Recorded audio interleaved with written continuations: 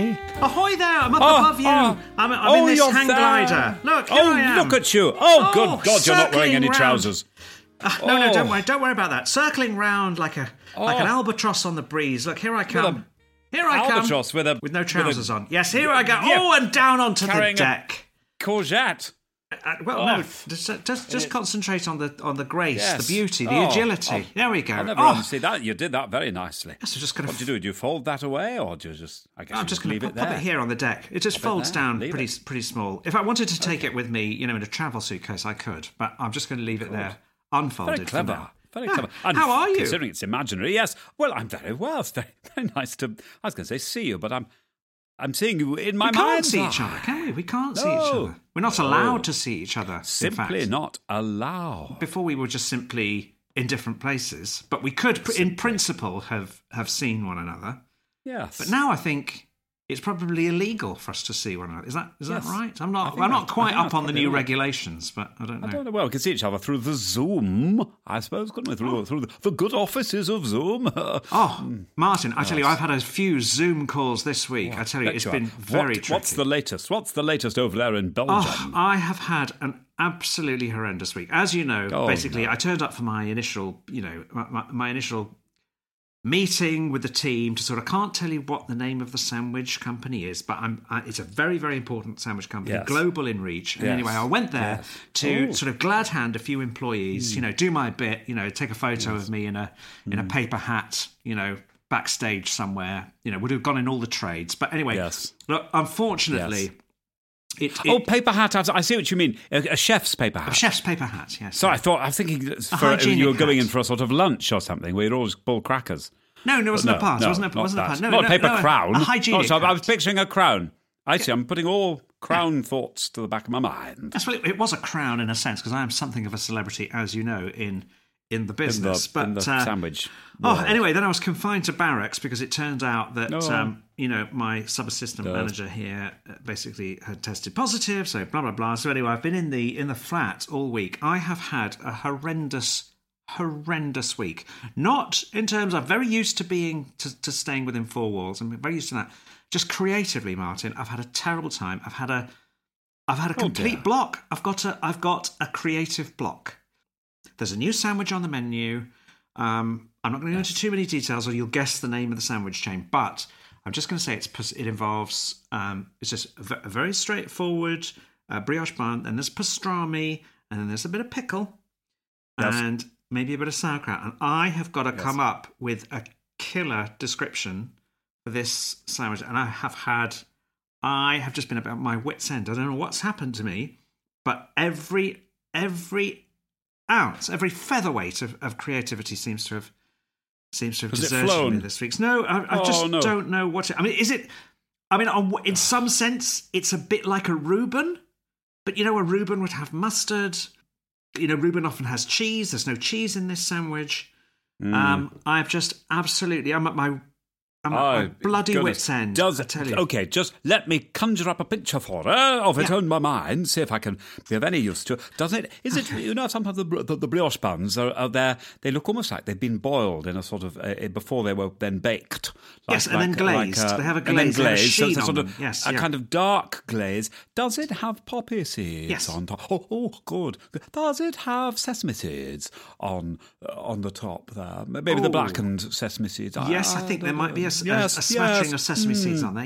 Yeah. And is it a moulded top to the? Yes, it's got like two little humps. Yes. I can see it. But probably looks a little bit like the paper hat you were wearing. Not unlike the paper hat, the hygienic paper hat. Yes. Okay. Yeah. Are you going to ask me other questions, or is that it? No. Well, I don't want to pry. Don't want to pry, Craig. Well, there's three. If you must know, there's 3 slices of pastrami. In there. 3, okay, but they're very, very, very, very thin. Very, very, very, very, very thin. Yes.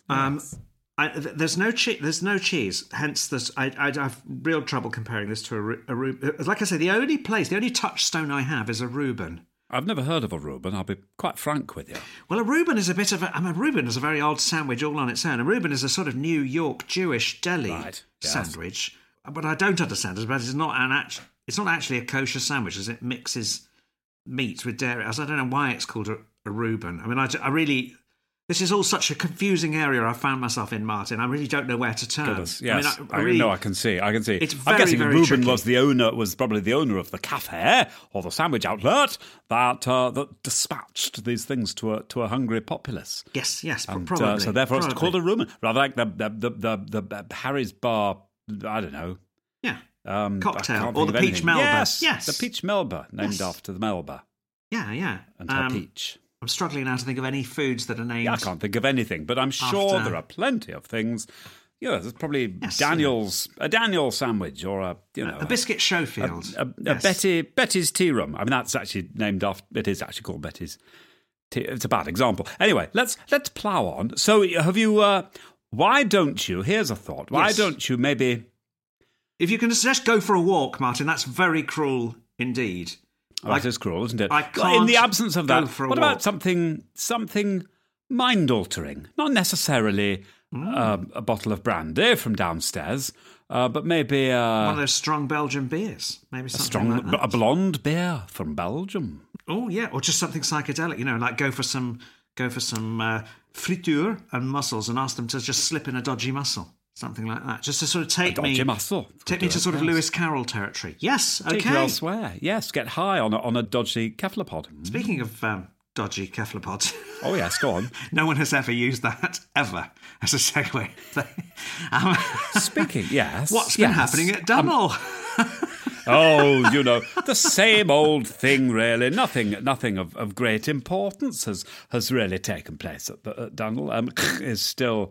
Is still working hard over in his forge, which is very exciting, and the smithy.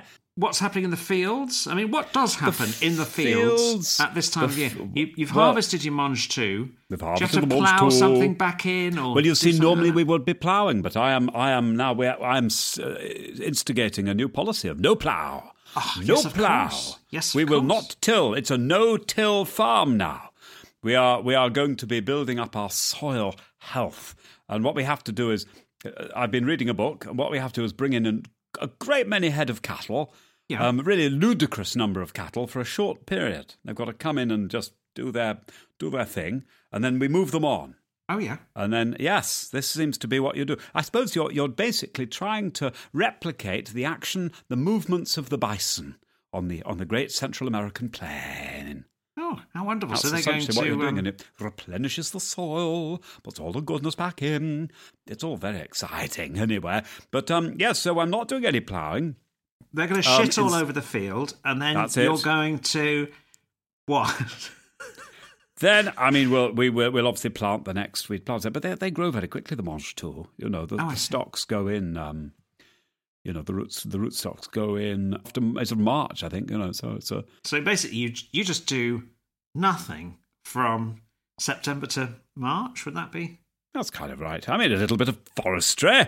Forestry. What's forestry? Yes. What do you do? Well, what do you specifically do in forestry? Well, we've felled quite a number of trees. Last year and the year before, and we are now replanting. We are putting new broadleaf trees in to replace them. But yes, I mean, it's a matter of draining the soil. I haven't thought about this. Maybe I shouldn't be draining the soil with the new no-till policy. Anyway, there's a thing to chew on. We both are sort of at a crossroads, it's all very exciting. Both at a sort of creative crossroads. Aren't we, though? With our projects. I wonder if the hat could come into the name of the thing. I wonder if you could call it the brown hat or the.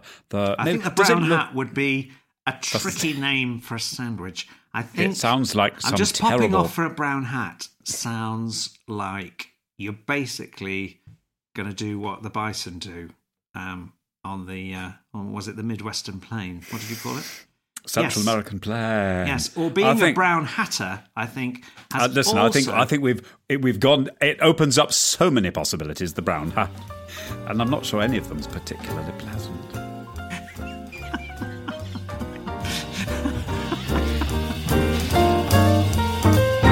Where are we in the cultural, in the Geist? Well, what's going on in the Time Ghost? I'll tell you where we are in the Time Ghost, Martin. We're a little bit. We're a little bit late to the party. Just imagine the graphic just swirling in. To the party. Watch out! Look at that massive rock. Late to the cracks appearing in the edge, collapsing onto the floor. Yes. And then in comes a red hot brand that goes party. We're late to the party. In graphics. Yes. Because good heavens above. I thought we would tell me. Schitt's Creek swept the nominations and the awards. I don't know if you remember that. So absolutely it did, yeah. I mean, not that reason. I mean, we're late to the party even in doing this item, typically. Party's all but gone. I mean, the Emmys. The only How thing long left ago of was that? The Emmys was what? But anyway. Only thing all that's left of the Emmys is the Portaloos. Still haven't taken them. I think it's and they will never be able to take them because never will. Yeah, they'll have to torch the insides of them. They'll have to sort of strafe them with naphthalene or something to be able to get the nasty little germs. To be able to get off the pathogens. To be able to get those off. Be gone. To get the Ryan Gosling's shedded coronavirus. The tiny sneezings of Ryan Gosling. Anyway, sorry, late to the party. Essentially, I thought I would watch that because I thought, well, it's won all these Emmys. I better catch up on Schitt's Creek. It's supposed to be pretty good. I have to say, I was always slightly put off by the title of the show. Yes. I think, there is precedent for a show being funny when it's got a pun in its title, but they're few and far between. Fawlty Towers is the only one I can think of. Springs to mind. Well, there we are, both great minds. Yes, the only show. Boring minds. I don't know. Take it. Predictable minds. Predictable minds. How did you find it, Craig? How far have you got into it? I had an expression on my face during Schitt's Creek that's a bit like the one where you're waiting at the barrier at the arrivals section of the airport for a relative to arrive who you know fairly well, but not that well, and you would probably recognise them from a photo, but not necessarily in real life. They might have put on a bit of weight, might have lost a bit of weight, might be wearing a brown hat. Yes. But anyway, you have this expectant smile on your face, as if you're about to be rewarded with a crushing wave of emotion, and then you realise actually they've missed the flight, and you look at your text message and think, oh, they're not arriving for another 17 hours. I've just got to go home and come back again. That was the expression on my face, precisely, because I was hoping for something for a sort of familiar face to arrive in the form of something that seemed funny, but it didn't actually ever arrive. What experience? What experience did you have? I'm very much the same. I saw the first episode, and only the first episode, and I was willing it to be lovely because I like the idea of it. I like the idea, Craig. I think somebody who a family of the not just the wealthy but the super wealthy. This is a sort of a new stratum of wealth, isn't it? The super wealthy of the West Coast, and well, yes. Perhaps we should explain. Just outline the premise. For the listener. Yes. So super rich, very, very, very rich, and slightly very spoilt children, rather indulged, super rich family, husband and wife. She very much likes her designer brands, doesn't she? And she wears lots of wigs. She's an actress. She was an actress in a previous That's right, she was a soap star or something, wasn't she, I think? That's right. And they've been swindled out of their fortune, but they have to go and live in a town that they bought just for fun. I was waiting, as you say, for the dear genial relation to come bundling through with her trolley, but no arrival. Is it fair to say it just feels a bit bad taste? It just seems to be, as one friend of mine put it, a lot of rich people making jokes about poor people. But I think, just given the extraordinary response there's been to it, it must improve. It must get better. I wonder if it's just a victim of its premise. It's like one of the things that I found was sort of maybe resistant to it was such a big premise. It was a very much a kind of, I thought, I know how this has happened. Eugene Levy has gone into a room with Dan Levy and they've pitched this sort of, it's like a one-line idea, isn't it? It's like, this rich family have to go and live with poor people. It's like the Beverly Hillbillies in reverse. Then the exec leans forward and he says, "But who's going to play the guy?" "I am." "Oh, what? You're kidding me? I mean, who else can be in it?" "Catherine O'Hara. She's amazing. She's been in all the movies I've done with Chris Guest." "Okay, yeah, yes. Great, let's go." You do Second City with me. Yes, exactly. So, okay. I mean, it feels like it was a pitch that should never have been a show. And I wonder if what happens is, and I'm never going to watch it, so I'm never going to find out, but my guess would be it outlives its premise and they have to give the characters a little bit more to do. They have to round them out more, and it ends up being more of a sort of feel-good kind of show. Surely something like that has to happen further down Surely the line. they have to learn how to rub along and how to get on with everybody, and have to, they have to have their corners knocked off them. That is one of the rules. This is a fable, isn't it? Really? Yeah, and I guess by the second series they're not. We hate them in the first series because they're sort of gazillionaires, and they seem very overprivileged, and they seem to lack any. Basically sociopathic at the beginning. Funny as they are essentially sociopathic. And I guess, by the second series, they're not really, the height of the dive is not so great, is it? Presumably they're a little bit more, they're just a bit up themselves, but they're not grossly overprivileged. I suppose another sort of interesting thing about Schitt's Creek is the blatant nepotism. I mean, you could call it sort of touching, maybe, talent runs in families. There's different ways to look at it, aren't there? Because, of course, apart from Dan Levy, who I think I'm correct, plays the son, right? And Eugene Levy plays the father. You've also got Sarah Levy, who plays the waitress. And I'm pretty sure there's another Levy in the producer credits. So, what's going on there, Martin? Oh, that's interesting. I wonder if they've fallen into the same trap as Brendan O'Carroll. Did you read about this? Mrs. Brown's Boys. No, the comedy. The comedy, Mrs. Brown's Boys, which everyone's loved because it is very much a family. The O'Carroll family are very much. Well, it is. Yes, they're all very, very. They're all in it up to their armpits. Turns out, though, someone's discovered that all the O'Carrolls get paid about twice as much as everyone else on the payroll. Yeah, and someone said, "Hang on, how much do you get paid per episode?" Well, it's good. I just get. Sorry, I'm not going to do the accent because it'll be upsetting. Quickly pop me wig on and pop me false tits. I will do it then. Look at me false tits. I probably get about the same as you do.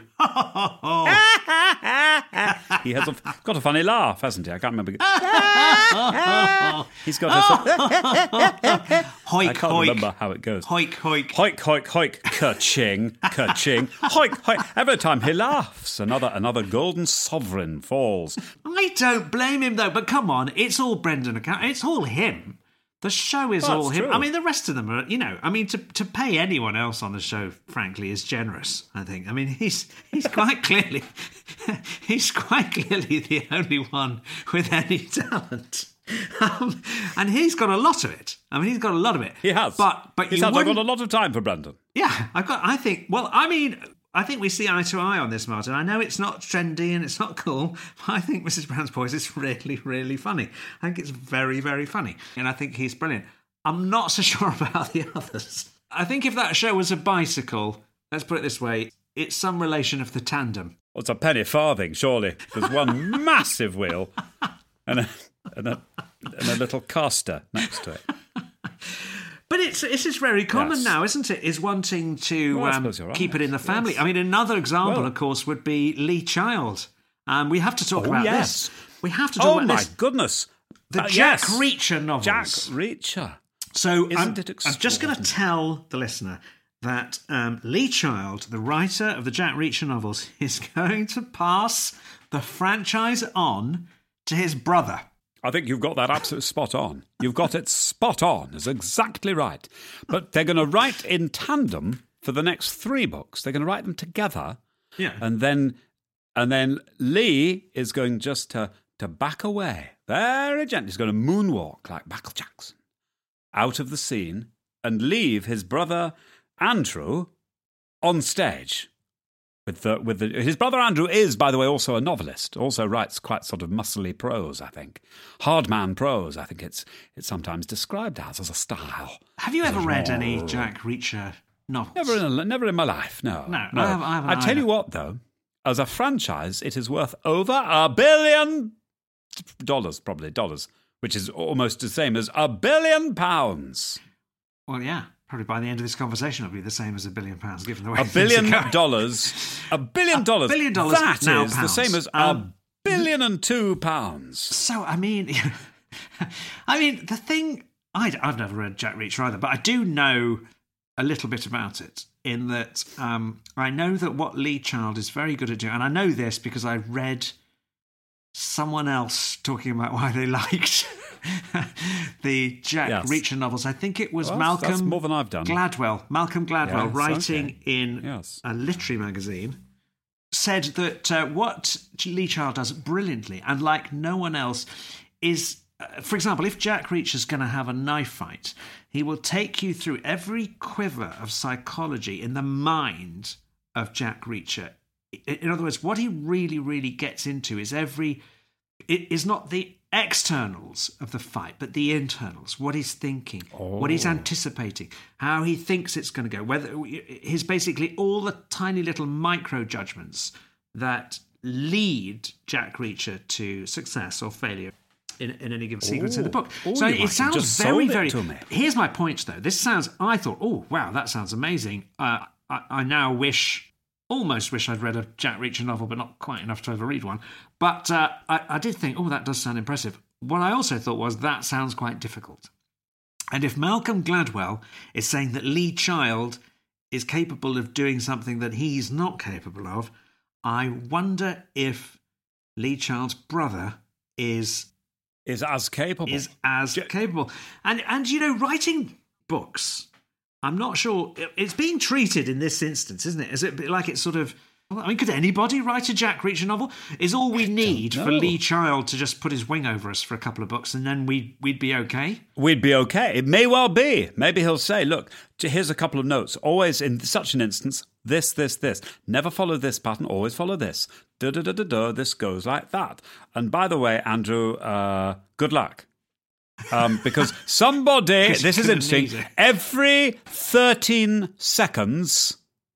somebody buys a Jack Reacher book. That's definitely not me. Bono told me that in an advert. Well, every 13 seconds, Bono buys a Jack Reacher novel.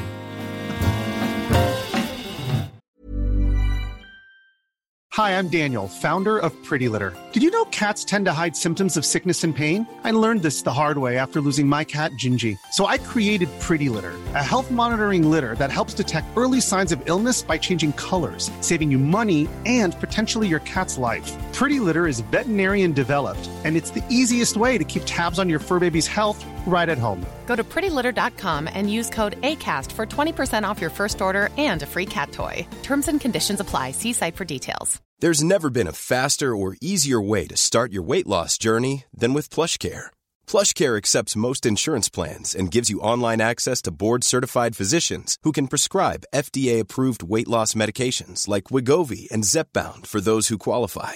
Take charge of your health and speak with a board-certified physician about a weight loss plan that's right for you. Get started today at plushcare.com/weight-loss. That's plushcare.com/weight-loss. plushcare.com/weight-loss. Just quickly before we finish, I'd just like to talk of late to the party as well. Yeah, I'm a little bit late to the party for Black History Month. I don't know if you saw. There's a fantastic documentary on at the moment called Enslaved. Oh yes, Samuel L. Jackson. Yeah, it says it's called Enslaved with Samuel L. Jackson. It's not Enslaved with Samuel L. Jackson. Samuel L. Jackson is in it for, a blink of an eye would be generous. I don't know. He almost just sort of walks past the camera at one point in his trademark Kangol hat, and that's about it. So it's quite unusual as a documentary. It's sort of... I think what's shaping up is that each episode is going to be about a different slave ship. It's very, very interesting. It reminds you slightly of Who do you think you are sometimes? There's always a chat with a particularly sort of curly-haired historian who's wearing cotton gloves at some point. Yes. But really, it's a very tricky watch. I mean, the story is very, very moving. I mean, in particularly the first episode that I saw, the stories of the horrendous things that were done in the name of in the name of the slave trade. But it's a very odd mix of presenters. It's a very, very peculiar thing when you see, for example, Afua Hirsch is one of the presenters, and she's brilliant at it. She's mixed heritage, but you've got some, I don't know why they're there, some white presenters. This is the problem, is the inherent problems of the whole thing. They're still there in the programme itself. And I suppose that's what's so fascinating, because you often have this very awkward situation where, for example, at one stage, the white presenter and Samuel L. Jackson are looking at a portrait painting, and they're talking about a particular figure in the British judiciary who made one of the landmark decisions in the slave trade. And they're saying that the reason that he did that is that he had a black, he had adopted a black girl into his family, and that he therefore was sympathetic. And the white presenter immediately goes, you see, he was a kind of good guy. He was a kind of good guy.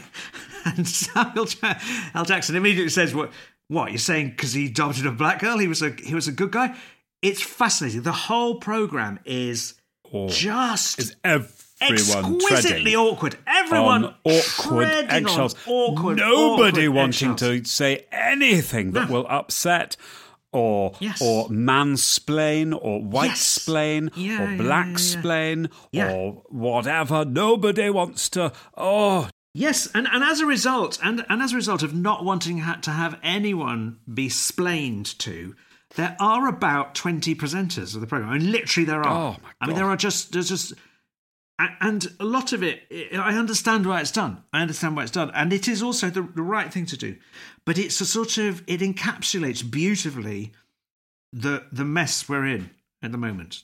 The whole show. Is Samuel L. Jackson great? Well, he's great. I just wish he was in it more. I mean, he's literally only in it for about 20 seconds. Well, I think he's in it for long enough for them to be able to call it Enslaved with Samuel L. Jackson. And I think full marks to anybody for giving it a go. It's a really important story that needs to be told. But the very show itself highlights really all the contradictions and difficulties that there are in talking about this whole area. Very interestingly, there's a whole section on Edward Colston in the story, and I couldn't quite figure out whether they'd made this before they pulled the statue of Edward Colston down during the Bristol Black Lives Matter demonstration. Yes. And I don't know. Well, I mean, the Colston conversation has been going on for 4 or 5 years. I mean, in Bristol, they'd been campaigning to change the name of the Colston Hall, for example, which they now have. It's now called the Bristol Beacon. The Bristol Beacon. Yeah, and yes, it's very interesting. And I don't know. Yes. I mean, I don't know. Will you be watching it, Martin? Do you think you'll? I think I will, but I think, as you say, I mean, it will make me uncomfortable, and it'll probably make me rather sad, because I think the difficulty here is everybody's reluctance because they know that there is a shared story, but the two sides of that story are so immeasurably contrasting that there's no sense of sharing the same story. So no one can own the whole story. You can only own your half of it. And one of those halves is very virtuous, and the other half is very shameful. Yes, and I suppose that's the thing about the documentary is it attempts to contrive a meeting point. And that is what is interesting about it, because the meeting point is not there yet. I mean, I can't help it, because here's the reaction you have if you're white and you watch the show. You think, oh, get these white people out of this show. Can't we have the black people finding out from the black people what happened? Why do we have to have the white people there explaining it to the black people? Literally. But then I suppose that awkwardness is also part of the story. And I think, as you say, that meeting point, that meeting point is confected at the moment, and it feels confected in the show. That's it. Yes. Anyway, you can't get more late to the party than that. A documentary about the slave trade. There you go. Yes. But there is one last late to the party that. Yes. Emily in Paris. We mentioned it last week. We did. Yes. Don't tell me you've watched it. I think this is the reason I've not been able to write my sandwich description this week. I think that's why I've had such a mental block. I think Emily in Paris has occupied a part of my brain where thought usually takes place. It's like watching the antimatter version of yourself and you sort of cease to exist. Can I pitch it to you? Yes, tell me. Okay, so you know that Phil Collins' daughter is playing the main part, Lily, yes. Lily Collins, right. So imagine her in a beret. Got her. She's usually wearing some slightly misjudged outfit. Anyway, in the ones I've seen. So basically, she works for a company who I guess are in marketing or something like that, and she is tasked with the job of going over to a French fashion house to do their social media for them. Okay? Yes. I mean, it's this Darren Star writing this, of course, who, famously wrote, I think it goes back as far as Beverly Hills 90210, and then, of course, Sex in the City. And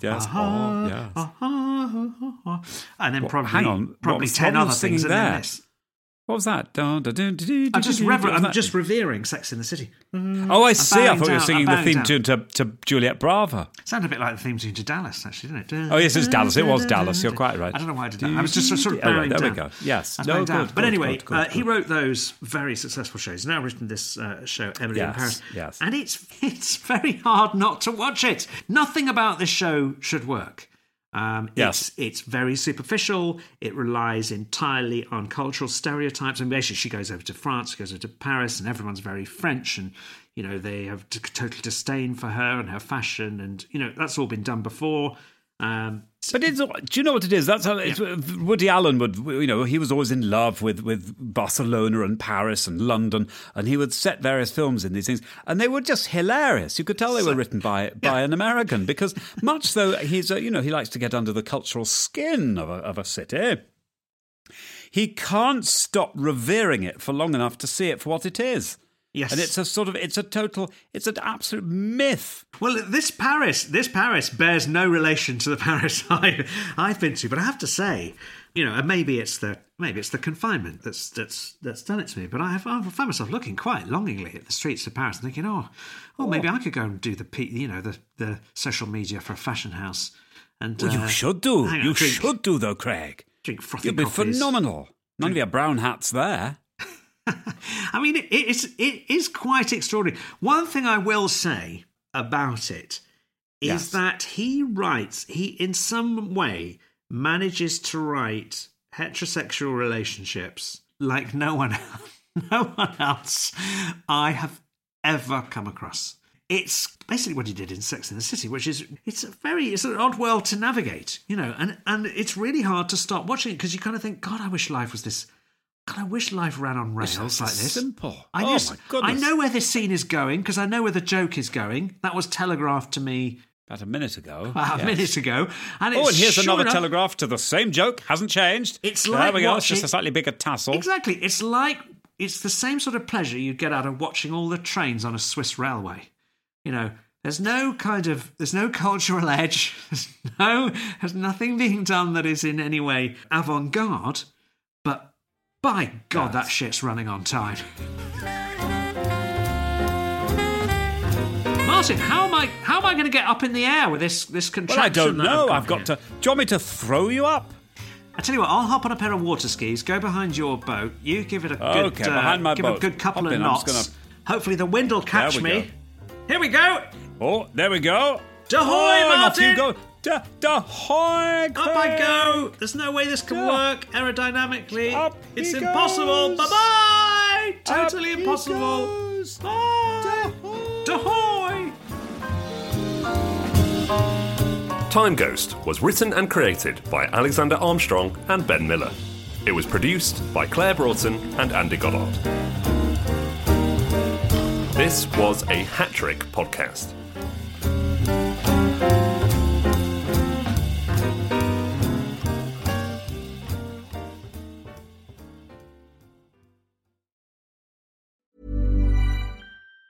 Even on a budget, quality is non-negotiable. That's why Quince is the place to score high-end essentials at 50 to 80% less than similar brands. Get your hands on buttery soft cashmere sweaters from just $60, Italian leather jackets, and so much more.